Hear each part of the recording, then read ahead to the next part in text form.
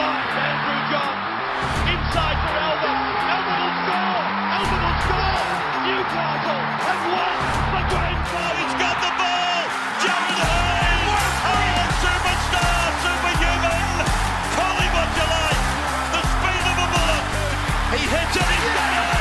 He's got the fair goal. He's got the premiership. He has gone from, as I said, a captain to a legend, and probably rugby league immortality. That's not a try, that's a miracle. Now, there was one thing that happened to me last week that I didn't get a chance to mention on the podcast, so I thought I'd just talk about it now. And I was lucky enough to go and be a selector and a coach for a Sydney rep team in rugby league, under 11s, under 12. So nothing too serious, but obviously the select bunch of kids, the 55 or so that came, were all really keen footballers, all keen to have a crack and make a rep side and go down to Canberra. So it was really exciting to be in charge of that. There was 4 teams of about 18 kids. We were each in charge of one team. I sort of had a bit of a stacked team. So my team did really, really well, and obviously got a lot of kids that made it into this rep side. But just a couple of interesting little lines that I had. I had a nephew of the Leiluas who was exactly what you would expect. Sensational little footballer, good offload, really strong, just eating up meters everywhere he went. That was really exciting.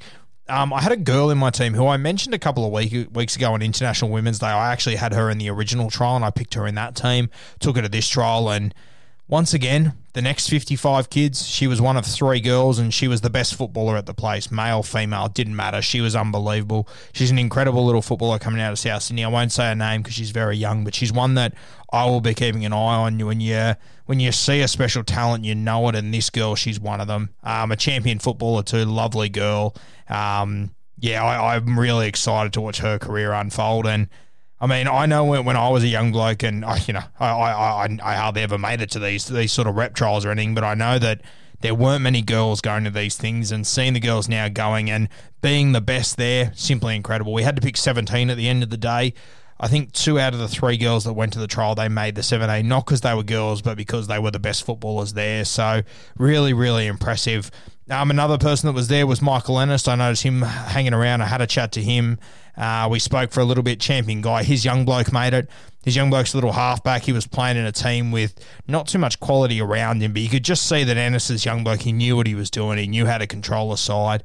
And with a bit more cattle around him, he would have been a lot more damaging. And I sort of said that to Mick, and he sort of said, "Oh, thank God you were able to see it. I was worried that no one was going to realise that." So it was good to have a chat with Mick Ennis. Got his phone number. Hopefully he's going to come on the podcast over the next month or two. He's pretty busy over the next few weeks, but fingers crossed after that, he'd be a champion to have on. His young bloke's a good little footballer. I can't remember his first name. Not that matters anyway, but to see Mick, because I was actually watching this kid going, geez, if this kid had more around him, he could be anything. And then I looked at the team sheet and saw Ennis, and then looked up and looked around and just saw Mick in the corner. So pretty funny little moment there when the team sheet was read out. I think his son was a little bit surprised, and Mick looked over to me and sort of gave me a wink. So that was pretty cool. Hopefully we can get him on the podcast. But for me, probably the most special one to come out of this was a kid. And if you type it up on Google, there's an article about him from a few years ago, and I had this kid in front of me. Long hair was dyed all over the place. Anyway, he's the grandson of Arthur Beetson, obviously rugby league immortal, rugby league legend, a guy I've spoken a lot about. And you should see this kid go. He is tough as nails, and he's just a natural footballer. It's funny, rugby league, how it passes down through generations. I said to Beetson's grandson, who put down he was a halfback. He's probably not going to be a halfback in the long run. He's probably got the skill set to do it, but he's probably going to be one of those ball-playing lock forwards or a back row with a lot of X-factor like a Wade Graham or someone like that.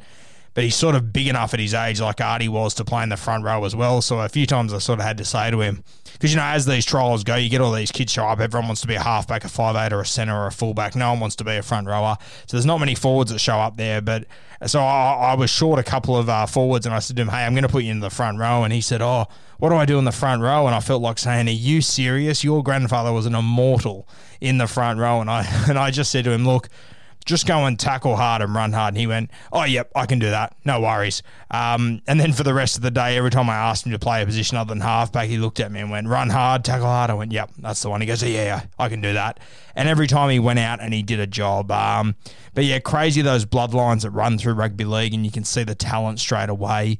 We had the Beatson grandson, we had a Leilua nephew, we had Mick Ennis's young bloke, and all could play. But I'll tell you what, and I'll mention her more as her career unfolds because I'm confident you're going to know her in a few years, and I'll let you know when she does make it. But this girl coming out of South Sydney, she is something really special, one to keep an eye on. I won't mention her name, as I said, she is quite young, but one serious talent that she could be absolutely anything. She's going to be carving up that NRLW in a few years, and I cannot wait to see it.